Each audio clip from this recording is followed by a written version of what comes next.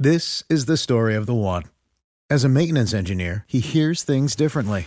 To the untrained ear, everything on his shop floor might sound fine, but he can hear gears grinding or a belt slipping. So he steps in to fix the problem at hand before it gets out of hand. And he knows Grainger's got the right product he needs to get the job done, which is music to his ears. Call, click Grainger.com, or just stop by. Grainger, for the ones who get it done. A grown man has a tattoo of you on his body. It's no big deal.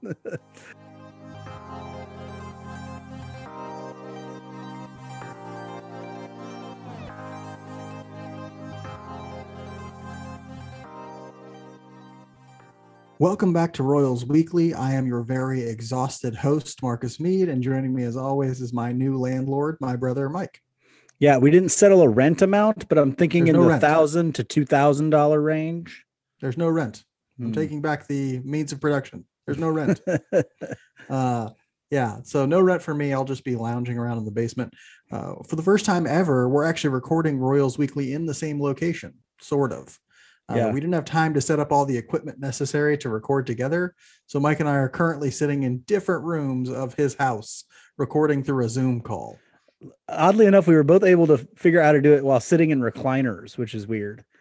Yeah. I think that says more about our general health and laziness than anything else. We made sure we got the recliners, but we didn't, go get a mixer or anything like that. So for the time being, at least, we'll still record through Zoom. This week, I'll try and get something set up like a makeshift studio so that we can record in person. You can see the dynamic energy of our physical presence for the show. You won't be able to see it still, so you still won't know that, hey, they're sitting in the same room or not. But hopefully it comes through in the audio once we get that going. Before we get into the baseball this week, we want to say thank you to those who have subscribed, rated, and reviewed so far. It's super important to subscribe, rate, and review because it helps move Royals Weekly up the rankings of the different shows and the search engine and things, and increases people's ability to find the show. So thank you to anybody who's subscribed, rated, or reviewed us so far. We have a few excellent reviews and comments to talk about this week. We got a comment on Podbean from someone called Email Ron Zimmerman, who apparently Mike knows, I guess. Yes, he's a very good friend of mine. He's actually moving into retirement after this year. He ended a long teaching career with me, and he's a funny dude, a great guy. So thanks, Ron. Congratulations, Ron, on retirement. I am so jealous of you.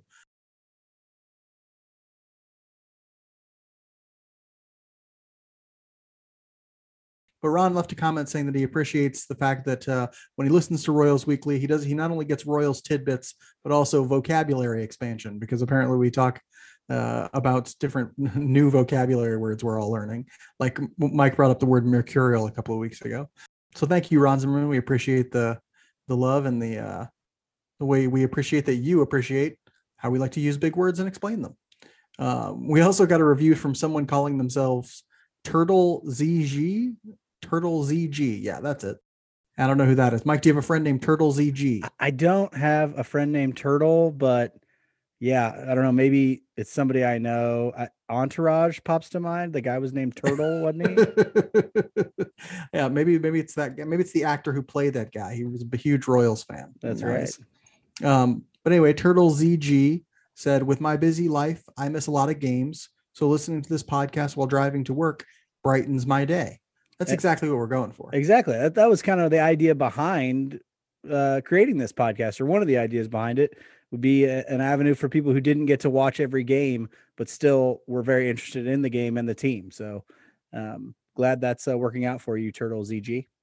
Yeah, and that's what I envisioned when we decided to do this, was that people would listen to these things like when they're driving places or walking around or things like that. I listen to a lot of podcasts on my commute because I used to anyway. When I worked at UVA, I had a 30-minute drive to work, and then I had to walk 30 minutes from my parking space to my building. So I had about an hour's worth of listening time that I needed to fill with podcasts. And so that's a great way to use Royals Weekly there. We got another review from someone named Alyssa Mesh, is how I'm going to read that name. Alyssa Mesh. Thank you so much for that wonderful review. It says, I have been looking for a good Royals podcast, and I enjoyed every moment of this one. I also work for the Royals. Hey, all right. Hook us up, Alyssa Mesh. And I enjoyed every moment, he says, I also work for the Royals, so hearing this is such a good thing when I don't have time to watch the game. And it dawned on me when I read this review, like, oh yeah, if you work for the Royals, maybe you don't get to watch the games all the time because you're working, you know. I Yeah. think sometimes people think that the people who work for baseball teams or football teams or whatever get to watch the games. Like I used to have to shoot photographs at games and people be like, oh, that's so awesome. You're on the sideline, you get to watch the game. And I'm like, actually, when you're taking pictures of the game, you're not really watching it, if that makes sense. Yeah.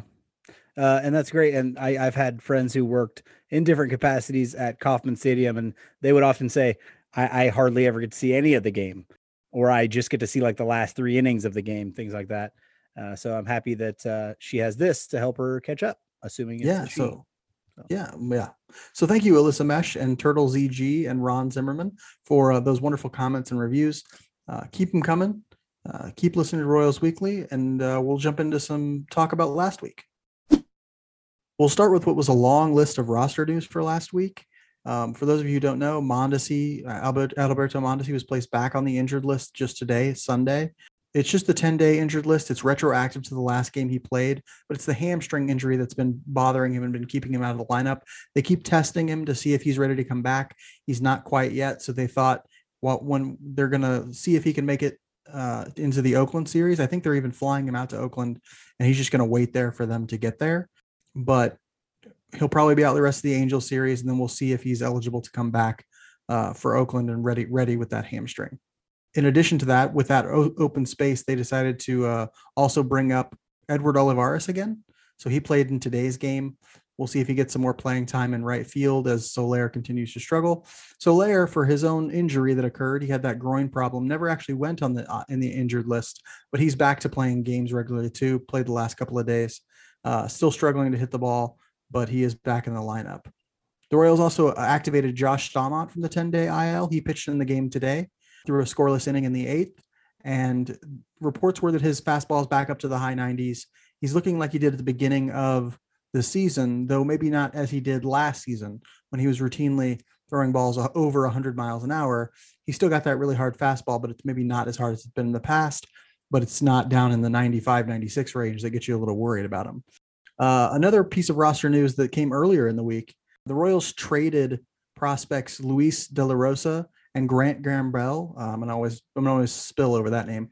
Grant Gambrell to Boston as part of they were the players to be named later that finished off the Andrew Benintendi trade. So if you don't know who De La Rosa and Gambrell are, you can be forgiven because they are not high profile prospects for the Royals. Players to be named later are usually not very high profile. De La Rosa, though, is what people in the industry and the media, things like that, they call him a lottery ticket. So the lottery tickets are usually young players who maybe have some potential, but they're a long way away from being major league regulars. It's a long shot that they'll ever become major league regulars, but if they hit, great, you got this great thing. Yeah, those lottery tickets usually have one kind of bankable skill that they're banking on, or that they hope will get them to that highest level if they can bring some of those other tools along the way. De La Rosa is an 18-year-old right-handed pitcher from the Dominican, so he's still a long way away from major league play. He hasn't actually pitched in any of the American leagues. He pitched in the Dominican Summer League last year, or maybe in 2019. Or maybe, I don't know if they did it last year. I'm not exactly sure.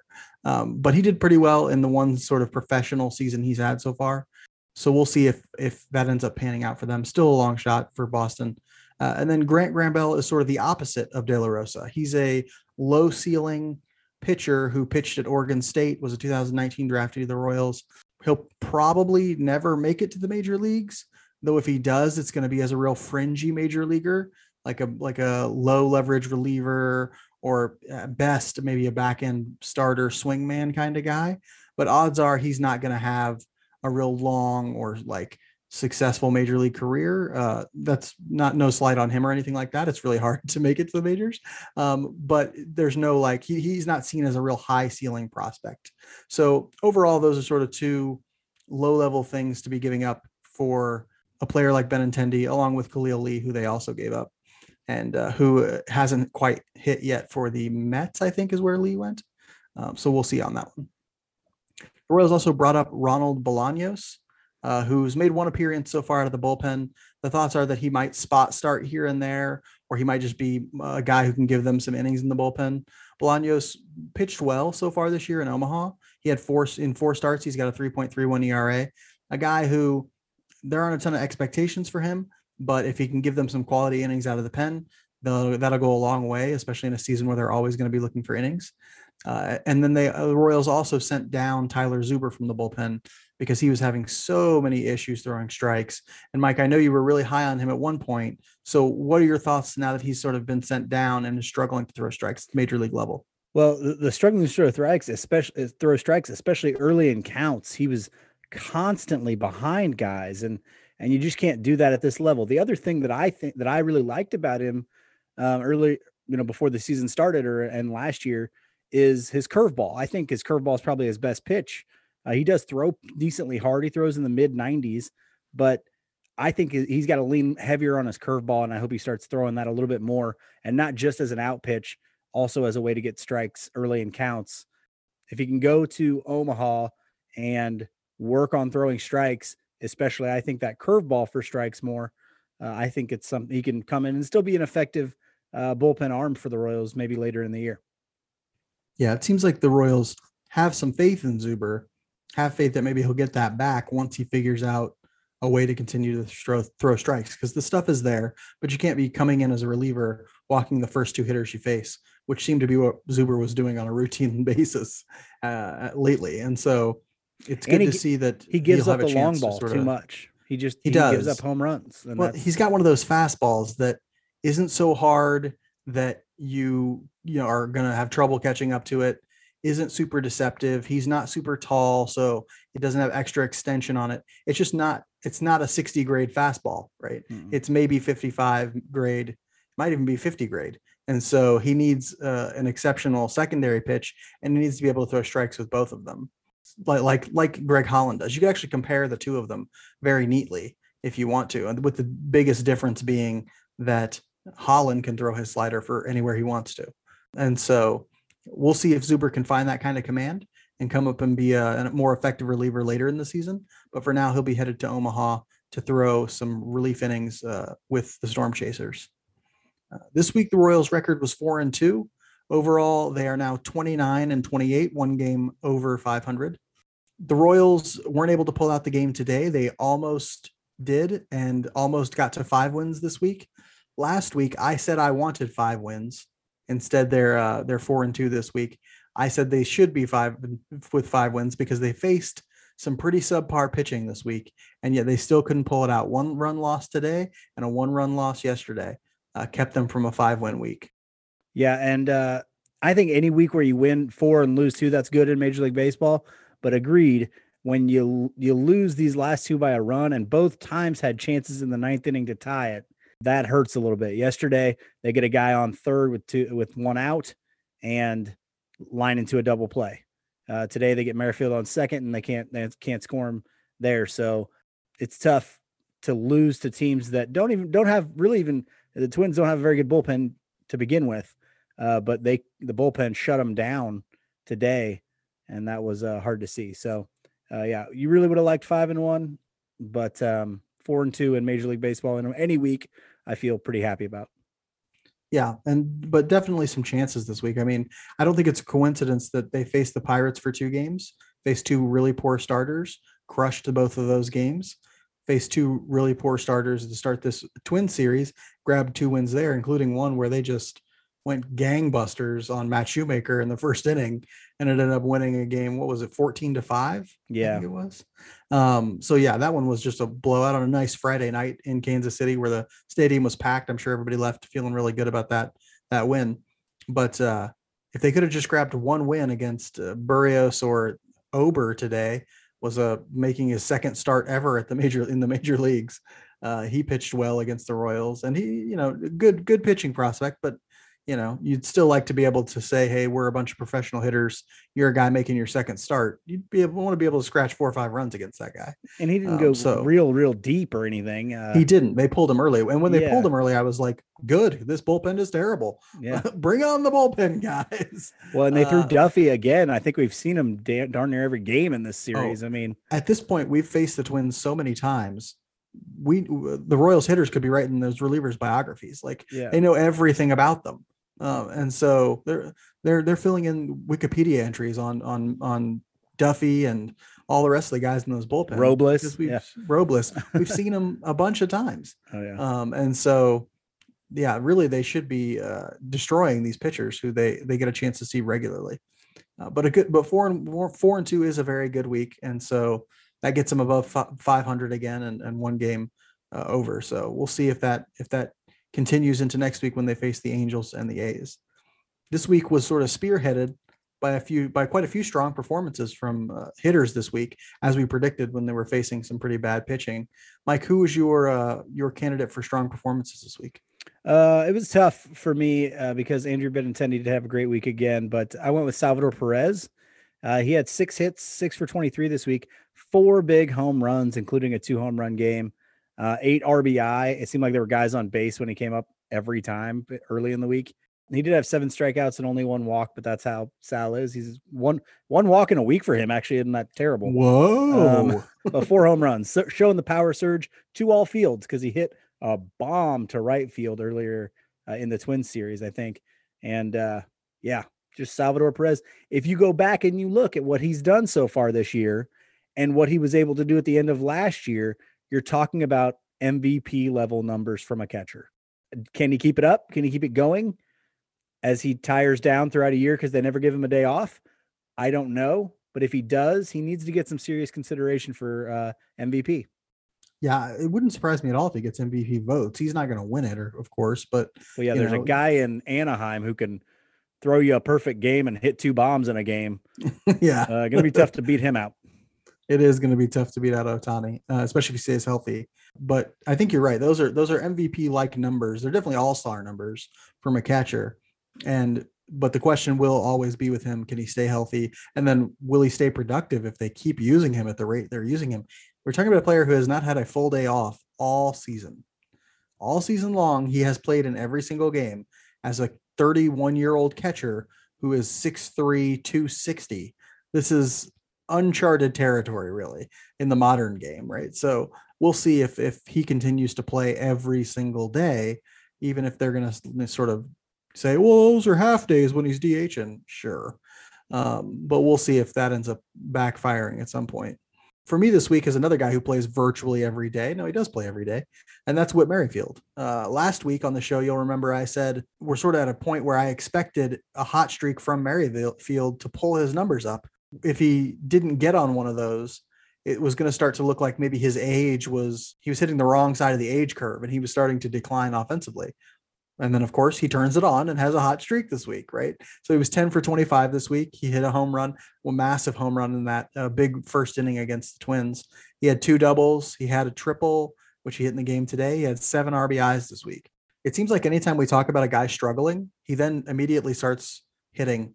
So I'm just going to go ahead and say everybody on the team is struggling and then hope that they maybe turn it on and destroy next week. It just hasn't worked for Solera and Dozier completely. I know. Like they'll have their best week the week after we talk about them, and then they fall back off again. It's like, damn it. It's rough. We know they listen. So, yeah. But yeah, Merrifield is just looking so much better this week. In fact, he's doing a thing in his first at bats in a lot of games where it looks like he's intentionally going to the right side. Anytime they shift him, which they sometimes do, which I don't understand at all, but sometimes they shift him, he will just pepper the right side with ground balls and hit like singles through that hole. And so he's just getting back to this thing where he's trying to take the ball the other way, slap singles at times. And then if he gets a cookie over the middle, if he gets like a hanging breaking ball, he will try and turn on it and hit it over the left field fence because he doesn't have like center field or gap power. He can't hit one out to dead center really. He maybe could if he like really got into one, but the odds of him getting any fly ball from left center to right center out aren't good. He's got to pretty much dead pull a ball to get it out of the ballpark. And so, but sometimes he'll take advantage of that. He'll do that. Pitchers will hang him a slider or a curveball and he'll turn on it and hit it out. And that's what Shoemaker did Friday night with 2 guys on.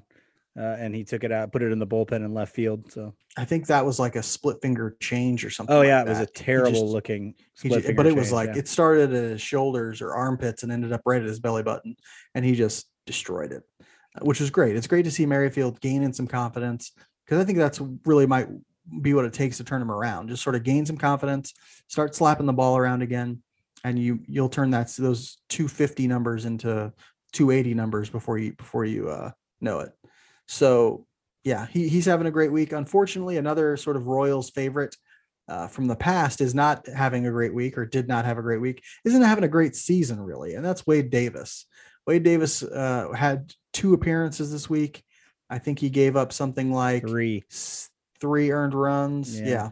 In his 2 appearances. It's a snowballing thing for him. Every time he comes, at this point, he's not trusted with important innings. They just sort of give him mop-up duty at times. But even when they do that, he gives up runs. And that's not a good thing to see when you're up 10 or you're down 10. You want a guy coming in throwing strikes, not giving up runs, that sort of thing, saving the rest of your bullpen. That's sort of the position of the person doing mop-up work, is meant to save the innings of the rest of the bullpen. He's coming in and giving up runs and that sort of thing. That's no good.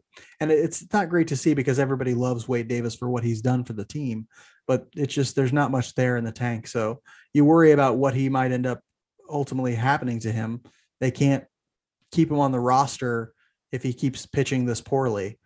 So hopefully he turns it around. He can find something. If not, we'll see sort of what ends up happening with Wade Davis. But I think as we sort of reflect on this week, I'm curious to know, Mike, what was your theme as we look back at a week where the Royals went 4-2 against a couple of pretty bad teams?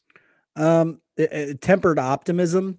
So my kind of fear is fans seeing the Royals go 2-3 games above 500 and thinking, oh, we have a really good baseball team. They aren't a bad baseball team. We know that at this point. We know they're not a bad. We've seen bad baseball teams. Yes, we know what bad baseball teams look like. That's right. They're not bad. We've seen those. Bad baseball teams look like Ken Harvey tripping over the tarp. Yeah, or you're sending what's his name, Redmond, to the All-Star game. Oh yeah, in the middle of the year. Those were bad baseball teams, people. But this team is not probably ready to make a run at any sort of World Series or even a division title. But we can be tricked, right? We can be tricked into believing. And it's when you have these stretches of games against bad teams and you win them that you are kind of tricked into believing that your team might be really good. We talked about it, I think, 2 episodes ago. Their August is a brutal month. So don't give up on this team if they have a bad week. Don't get your hopes too high when they have a good one. Temper don't that start optimism. Making World Series plans. Yeah, don't be like because they took off 2 from the work Pirates. Days. Yeah. Save those vacation days at work, like don't be saying, oh, I got to go, whatever.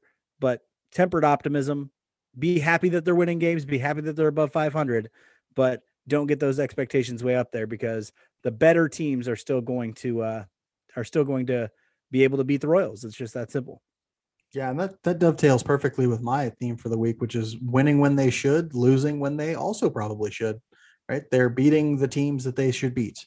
They are good enough to beat the Pirates. They are good enough to beat the Twins, especially when those teams are rolling out subpar starting pitching. But as you can also see, they're not perfect. They're not, unstoppable as a team, especially when they play good teams. We get a chance to see that. So I think your tempered optimism is a good sort of approach. Honestly, before the season started, this is basically exactly what we thought they would be, what everyone thought they would be, right? Everyone assumed they'd be around 75 to 81 wins, right? Roughly in that. And that's roughly where they are, honestly. They're 1 game over 500 right now, but they could just as easily be 3 games under, right? Like that's all sort of wiggle room in there. At the beginning of the week, they were 3 games under. Or they were close exactly. To it. Earlier this week they were. So, it's very good to see them sort of taking that next step compared to last season. It's very good to see them able to beat the teams that they should beat, but let's not pretend that they're going to be competing with the Rays for the AL championship this year or something like that. If you like what you're hearing, please make sure to subscribe, rate, and review us on whatever platform you use. Subscribing, rating, and reviewing helps people find the show and helps us build a larger community. If you leave us a 5-star rating and good review, we'll make sure to give you a shout out and read a snippet of your review on the next show. Also, follow us on Twitter and Facebook at Royals Weekly. We tweet during virtually every game, so you can get all this fresh insight for free by simply following us. For this week's Spotlight segment, we're going to play a little game very loosely based on the F, Marry, Kill structure. Have you guys heard that? I'm sure you have. But instead of choosing which royal we'd most want to marry, Cam Gallagher, we're going to organize our thoughts under the framework of satisfied, shocked, and saddened. So each of us will open discussion on something that has satisfied, shocked, and saddened us so far this season. And since this was Mike's idea, he gets to go first. I got Mike, an idea in there. He had one and he got to get one. If this goes poorly, he won't ever get another. And so, don't worry about that. But Mike, what's satisfied, shocked, and saddened you so far this year? All right, I'm going to lay them all out for you, and then I'm going to break them down individually. All right, satisfied, the minor league system has satisfied me. Shocked, Andrew Benintendi has shocked me, and I've been saddened by Adalberto Mondesi. And let me break those down individually. First, satisfied by the minor league system. I don't know if you know this or not, but I think at one point, and this might have been like a week ago, all the minor league teams for the Royals were winning whatever league they were in. Except for the Northwest Arkansas Naturals. Yeah. And they might have the prospects who have done the best this year. That's the crazy thing. So it's great to see like, hey, everybody's winning except for this one team. Oh, but by the way, that team has Nick Prado, MJ Melendez, and Bobby Witt Jr. on it, who two of those people are crushing the ball, and one is now starting to crush the ball. And so it's been really good to see the development from guys. The Drew Parrish kid, I know he's playing for like Team USA right now, but I'm really excited about him in Quad Cities. Omaha's done really well, and you've been excited by guys like Olivares in Omaha. Sebastian Rivero also having a quietly great season in Omaha right now. Yeah, Sebastian Rivero is doing great as well. And Kowar down there, and we're going to talk about him here in a little bit too.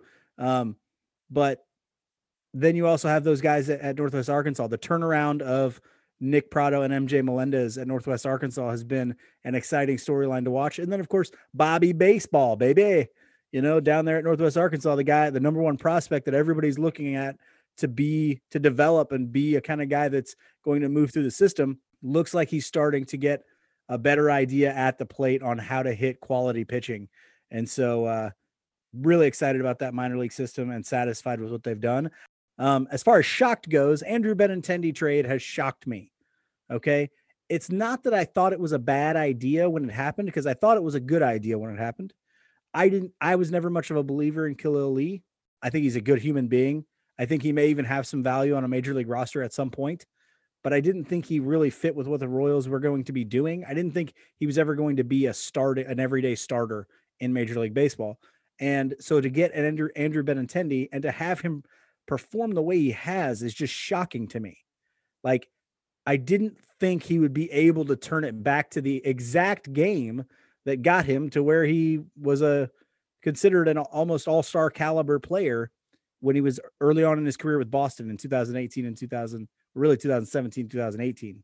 And he has, though. He's exactly turned it back. And you and I talked about how maybe not playing in Fenway would hurt him because he doesn't have the monster to bounce balls off of and things like that, and how he had tried to turn to power and it didn't work. I didn't think he would be able to turn it back necessarily, or at least with such success that he has.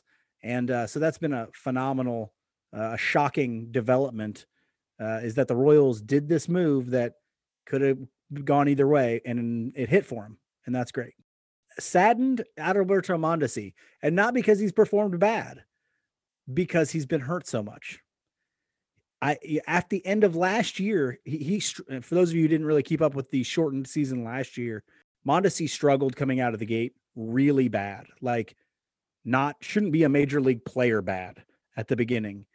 But the last, 3 weeks of the year, he killed it and it looked great. And you're like, okay, he seems more comfortable. Spring training comes along this year. He's doing really well in spring training. And then blam, hurt. Comes back for about a week and is killing it. And you're like, yes, this is it. Back on the IL. So the thing that has saddened me is we haven't yet seen everything he can be this year or what the lineup can be, because he hasn't really been in it much. Yeah, I think one of the other things that was super exciting about what he did last year is that he played in 59 of the 60 games from last year, right? It was 59, yeah. I think. And that was really always going to be the thing where if Mondesi could stay healthy, we would get a chance to see what he could be at the major league level without all these questions about his health. And people thought, well, maybe that's a sign that he's getting over this injury thing that he keeps getting involved in, that he keeps happening to him.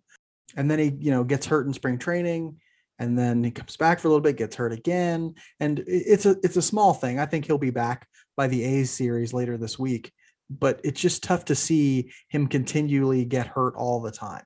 It is very sad because that underneath there is an amazing baseball player ready to do amazing things. In the week he did play, he contributed so much to what the Royals were doing. I mean, it's weird to me that he went and played a few games in the minors at Northwest Arkansas and Omaha, came up and immediately started hitting. He didn't need a few weeks, nothing. Just hit the ground and was crushing the ball. And then, bam, he's on the IL again. And he gets on the IL making a really good defensive play. I know it's rough. It's rough to see because as a team where that's playing like 500 baseball, you're like, just imagine how much better we could be if we had a guy who is potentially our best player. And so hopefully he sort of turns that around, but it is sad to see him not be able to sort of consistently play so far this year. I hope that this is the last sort of injury for him and he's on the sort of roster for the rest of the year and continues the level of hitting he's doing, because it looks like he may have actually turned the corner a little bit as a hitter if he could just stay on the field. I'll give you my satisfied, shocked, and saddened group at this point. Just as Mike, I'll go through all of them and I'll go back and explain them. I'm satisfied so far with the role players for the Royals. I'm shocked by Hunter Dozier. That one won't surprise anybody. I'm saddened by Wade Davis. And I got a little bit into that a little bit earlier, but I'll start over with who I'm satisfied by, the role players.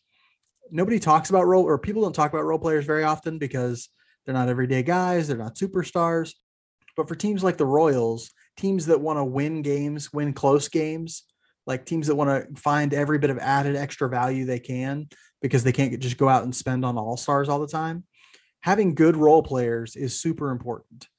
This year, the people who tend to fill those roles, Gerard Dyson, Cam Gallagher, Hanser Alberto, even Kelvin Gutierrez and Nicky Lopez. I consider Nicky Lopez a role player because, one, he wouldn't be starting if Adalberto Mondesi hadn't gotten hurt.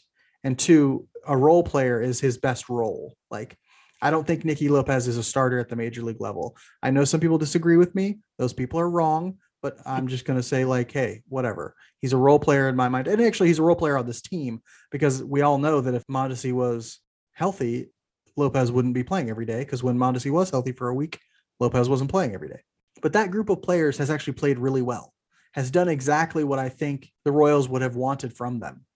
Dyson is actually hitting the ball pretty well. Was hitting 268, 333 coming into into today. He had a 333 on base, which is pretty good. He's also like running the base as well when he pinch runs, playing defense well. He made an amazing catch against the wall in that blowout win, that 14-5 win. It was so amazing. He goes up, jumps, smashes into the fence, and comes down, but it looks like it was choreographed. He does it so smoothly. It looks like he choreographed it. Like, yeah, I wanted to do that because I wanted to be on a highlight later on ESPN's top 10 or something. It was crazy. And so he's played really well. Cam Gallagher continues to be solid defensively and put together good at bats when he plays. And he's played quite a bit because they like doing the thing where they catch Cam Gallagher and DH Salvador Perez. And so he's played quite a bit and done well. Hanser Alberto started to turn it on a little bit lately, but he's done a good job playing all over the diamond. As people have sort of gotten hurt or been ineffective, they've had him at third, at second, at short, even some. He's been an effective player for them. And then Kelvin Gutierrez has kind of been a revelation at third base, where he's played good defense and was hitting really well for a little bit early on, has sort of struggled now in the way everyone predicted he would. He keeps hitting ground balls, and ground balls are not what you want to hit when you hit the ball so hard like he does. But all of them have been doing really well. Nicky Lopez has been doing well for a role player. If we measure him sort of against an everyday starter, he hasn't been doing great. But if we say Nicky Lopez is a role player, how's he been doing for a role player? For a role player, he's been doing really well. And so I've been really happy. I've been satisfied with the role players have been doing. Yeah. And I think if you end up saying, hey, Nicky Lopez is our utility guy. I was thinking about this the other day. If you go, hey, Nicky Lopez and Hanser Alberto are our two utility guys, it's kind of weird to have two utility guys that do pretty much the exact same thing, except here's the difference. Alberto crushes left-handed pitching, and Nicky Lopez does better against right-handed pitching. So you kind of have a platoon at your role player position or two guys you could put both of them in there and feel at least okay on a day if you needed to. Yeah. Lopez is a little bit different of a hitter in that he'll take a walk every now and again, whereas Alberto will never take a walk. But they're both more contact guys. They're not going to hit for tons of power or anything like that, and can play some solid defense at different spots. And it looks like Lopez has actually played better short recently than he did to start the year. To start the year, he struggled a little bit defensively, but he's played really well the last week or so defensively. So that's really good. Although offensively, he had one of the worst. That triple play today was just, I was listening to the game when it happened, so I didn't get to see it. But the second it happened, I'm like, I think to myself, wait, isn't he the one who's supposed to do the little things? Isn't the little things like his thing? And yet he comes out and pops a bunt up and then starts a triple play. But we'll let that pass. Not everybody's going to be 100% on the bunts. I've been shocked by Hunter Dozier, like many people have, right? And here's why. Players go into slumps. That's just a thing that happens. But you don't expect such prolonged slumps from hitters who have really good approaches. Guys who have good approach. So if Adalberto Mondesi, for example, if he had started out 146, 217, 354, that's a 146 batting average, a 217 on base, and a 354 slugging, I wouldn't be so super shocked if Mondesi has a stretch like that, because Mondesi swings at everything. Guys who have bad approaches tend to have longer prolonged slumps. Dozier has a really good approach. He's not supposed to go into those types of slumps. He also hits the ball really hard when he makes contact, which means he isn't supposed to go in those types of slumps. And yet here he is in what is one of the worst starts to a season I've ever seen at 146, 217, 354, also playing poor defensively, just really struggling. And he mixed in a couple of injury issues and things like that.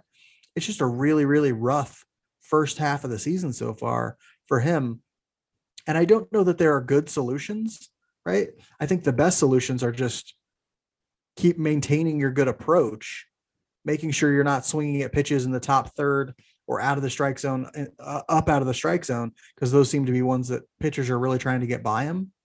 And keeping your good approach, hitting the ball the other way, taking your walks. That's the only way to really get out of this slump. But it's hard because the worse it gets, the more you want to press, the more you want to hit the ball hard, the more you want to do great things. And then before you know it, you're really stuck in a hole. Yeah. And if you had listed out the guys who we knew were going to be regular starters at the beginning of the season and said, who's going to start out with these numbers, I think maybe you pick a guy like a Jorge Soler and say, okay, you might see that. I don't think you pick a Hunter Dozier because of that approach. We talked about his propensity for popping the ball up in the infield. We need him to stop doing that. But I have been, at least I wouldn't say impressed, more encouraged by his ability to play right field recently. I don't think he's ever going to be an above average right fielder, but if he can be an average right fielder, he at least provides some sort of defensive versatility. But at third base, he's a negative at this point. Right field, he probably still hurts you, but I think he's maybe getting better in right field if there's one thing to sort of hang your hat on with him. But it's not been good. I've been a little bit more. I've liked his at bats since he came back from the injured list a little bit more than I was beforehand. But you can tell that as pitchers have gotten more comfortable throwing fastballs up in the zone, and as they've seen his weakness at that, they just keep doing it to him. Mm-hmm. And it's hard. He needs to learn to lay off those pitches.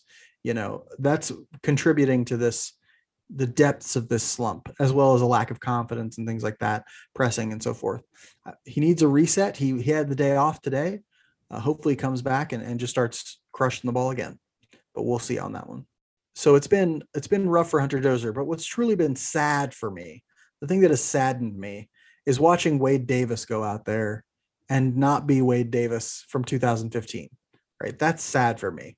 When I sort of tune in and he's pitching in a game where they're down 8 runs or something like that, and it's like, this is your role, Wade Davis.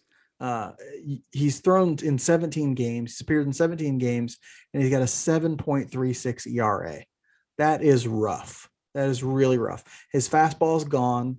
His command was never great and hasn't gotten any better. And it just looks like this may be the end of the road for him. And that's really sad to me. because I wanted him to sort of have a resurgence here in Kansas City. I wanted him to come in and find it again and I knew he wouldn't be the Wade Davis of 2014, 2015, but find his ability to be a respectable bullpen arm. But man, it has just been really, really rough. Yeah, I think what you said earlier is kind of the status thing. When you see that they're not willing to go to him unless they're up or down big, it hurts. You're like, oh man, like you're not even pitching meaningful innings. You're just there, you know? It is hard to watch, especially when every picture and video you see from 2015 is him finishing the World Series. Right. And he had a year, an all-time reliever year that year. I think did he have a sub 1 ERA or just over 1? Yeah. Crazy good year. And so, yeah, it is sad to see that that's the role he's been relegated to, and he's not even really thriving in that role. Yeah. And if it is the end of the line, I want people to sort of know, like, this is not Wade Davis. Okay. Wade Davis was a machine, right? Wade Davis was it when it came to a pitcher no one wanted to face, right?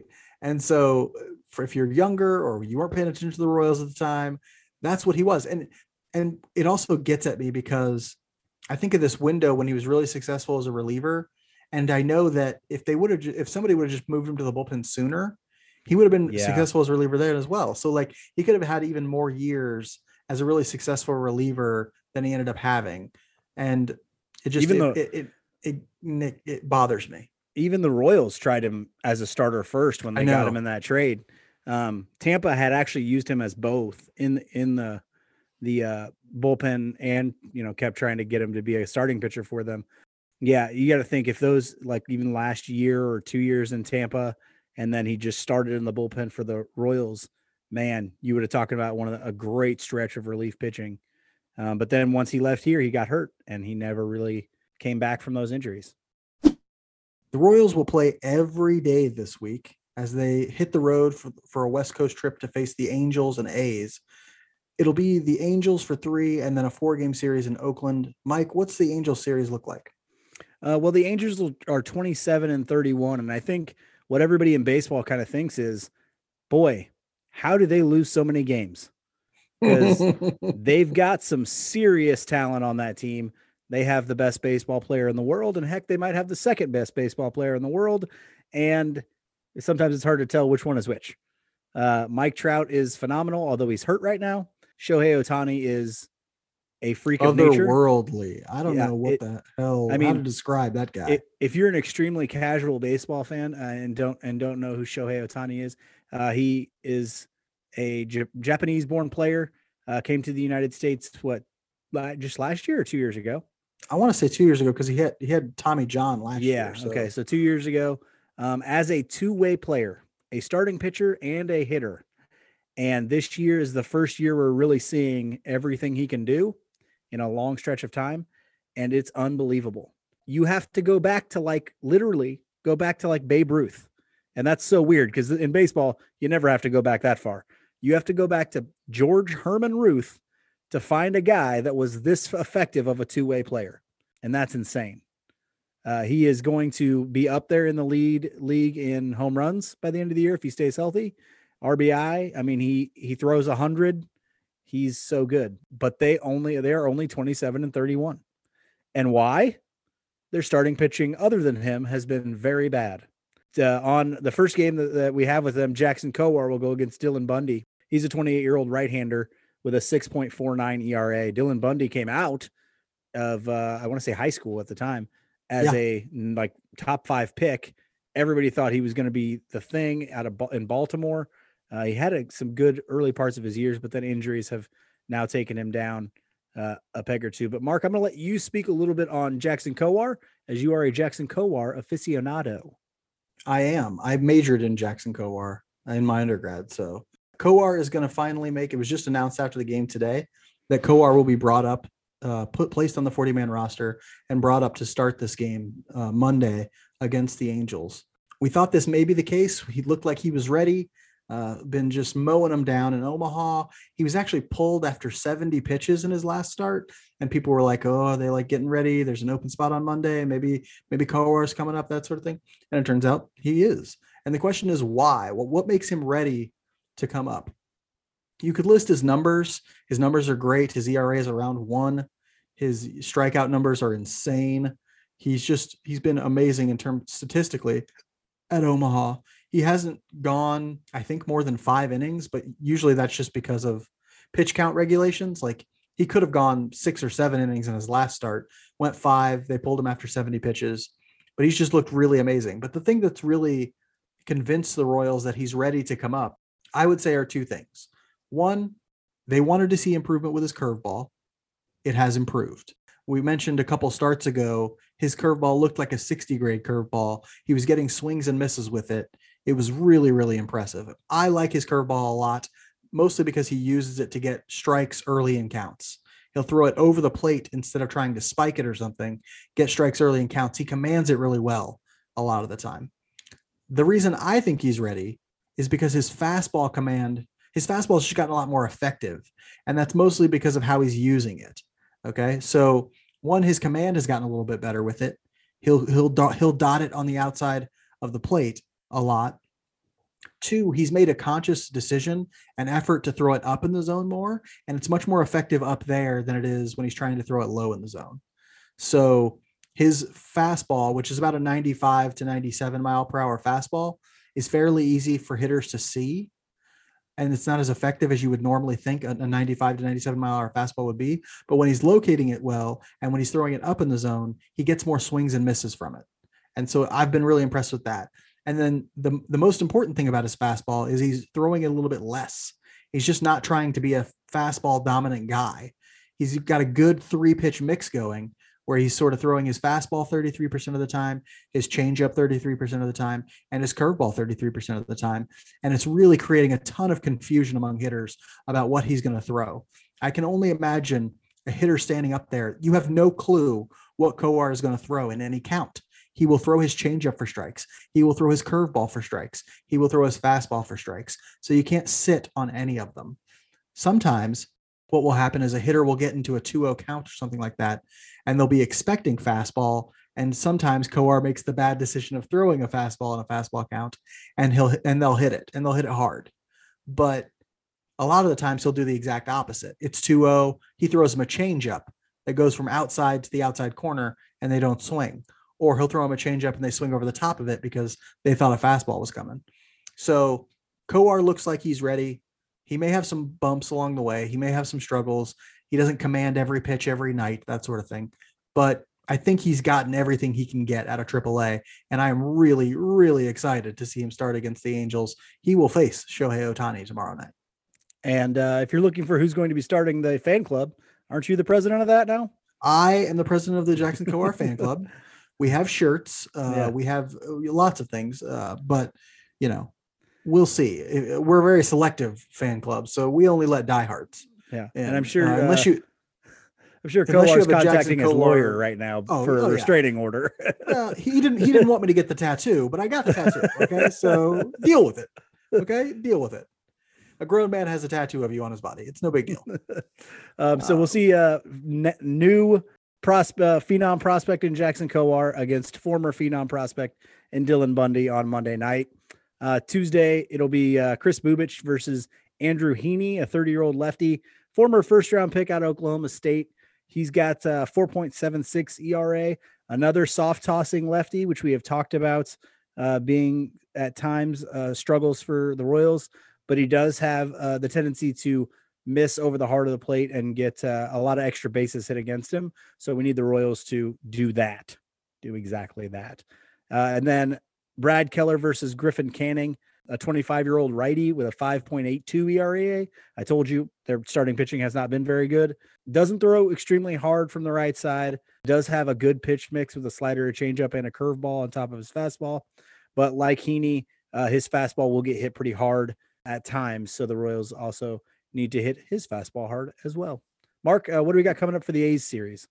It'll be a 4-game set against the A's. So they'll be in Oakland for 4 games. The A's are a good team. They're 35-25.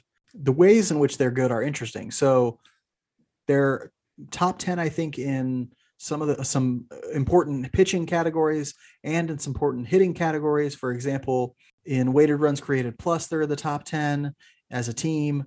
In pitching WAR, that's wins above replacement, they're in the top 10 as a team. So in those sorts of things, they seem to have things covered. They're getting really solid performances from 3 of their starting pitchers so far. Chris Bassett, Sean Manaea, who's a former Royal, and Cole Irvin are all in the mid threes in terms of their ERA. The offense is solid with Matt Olson, Mark Kana. I can't pronounce his name ever. It's Kana or Kana. I don't know.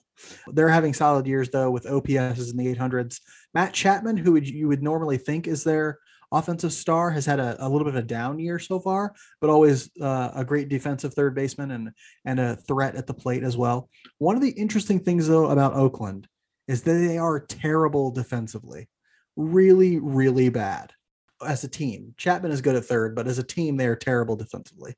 They are dead last in defensive runs saved at minus 24. Minus 24 is a huge number to have at this point in the season.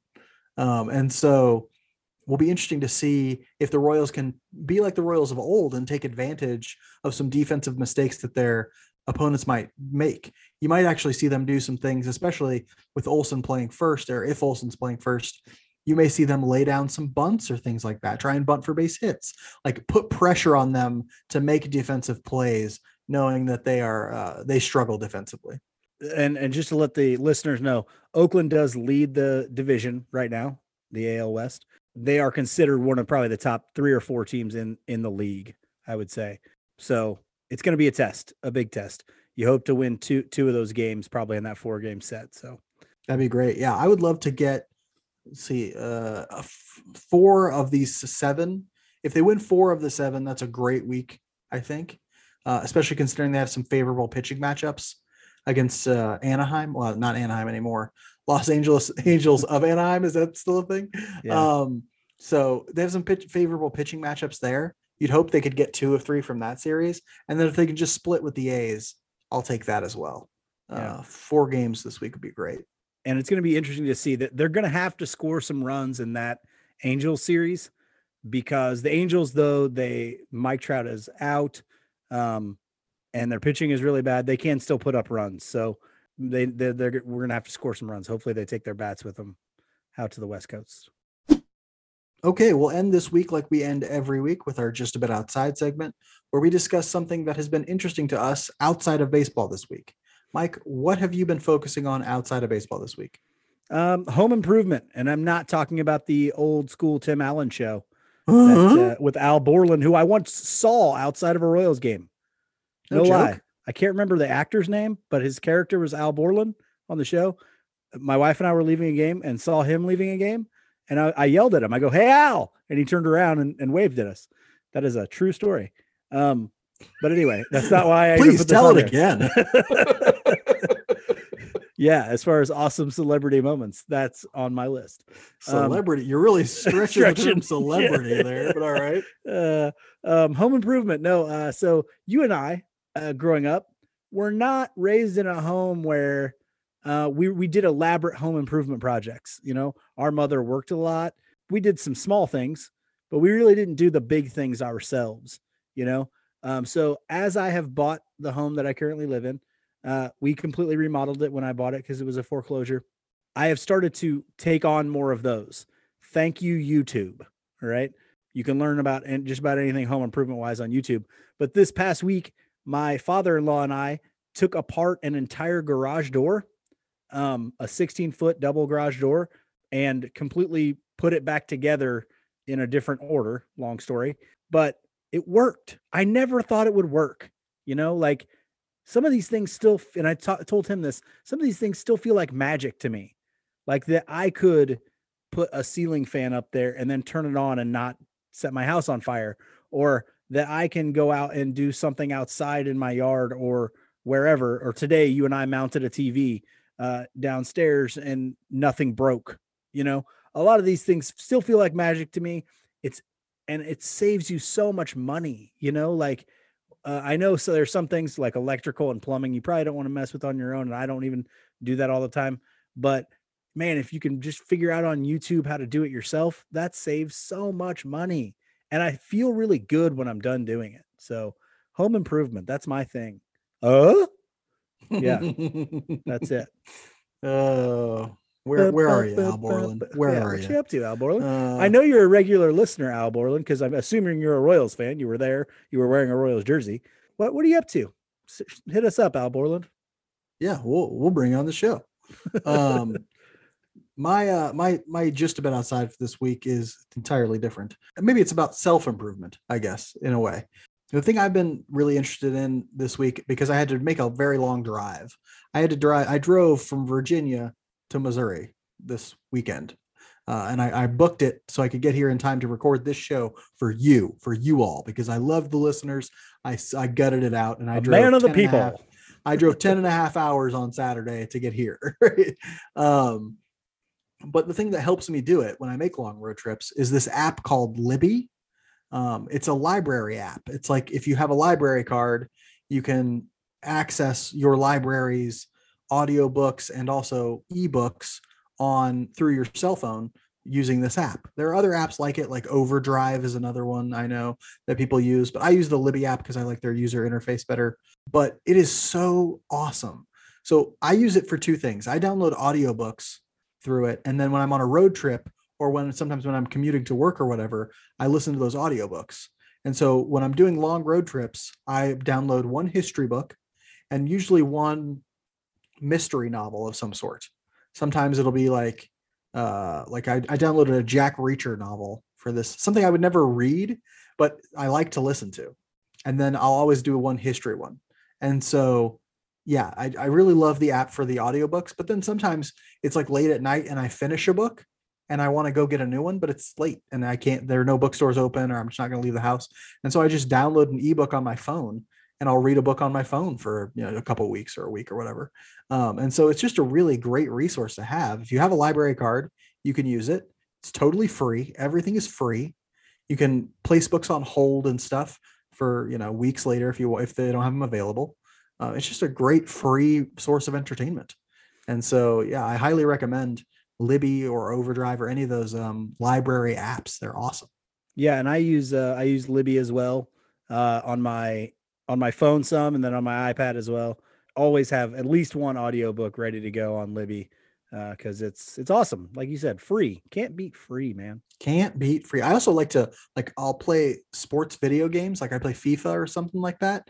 But if you play enough of them, you get tired of listening to the music or the commentary. So I'll just turn the volume completely off and put on an audiobook instead.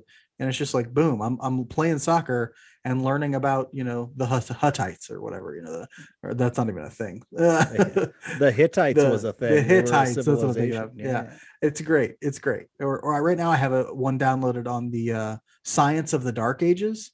It's really good. It's a book called The Light Ages. And so I will listen to that and play FIFA. It's fantastic. But anyway, what you should really be listening to before you listen to any of that is Royals Weekly. So make sure you subscribed, rated, reviewed, told everyone you know, have a personal conversation about this show. That's all we have for this week. We hope you enjoy the Royals. We hope you enjoyed the podcast, and we'll see you again next week. Bye, everybody. Bye-bye.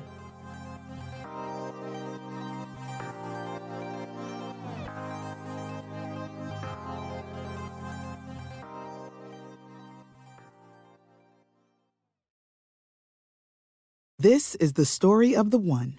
As head of maintenance at a concert hall, he knows the show must always go on. That's why he works behind the scenes, ensuring every light is working, the HVAC is humming, and his facility shines. With Grainger's supplies and solutions for every challenge he faces, plus 24/7 customer support, his venue never misses a beat. Call quickgrainger.com or just stop by. Grainger, for the ones who get it done. You know when you're listening to a true crime story that has an unbelievable plot twist that makes you stop in your tracks? That's what our podcast, People Are the Worst, brings you with each episode. I'm Rachel. And I'm Rebecca. We're identical twins who love true crime cases that make you say, didn't see that coming, and we hate the people responsible for them. Listen to People Are the Worst now on Apple, Spotify, or wherever you get your podcasts.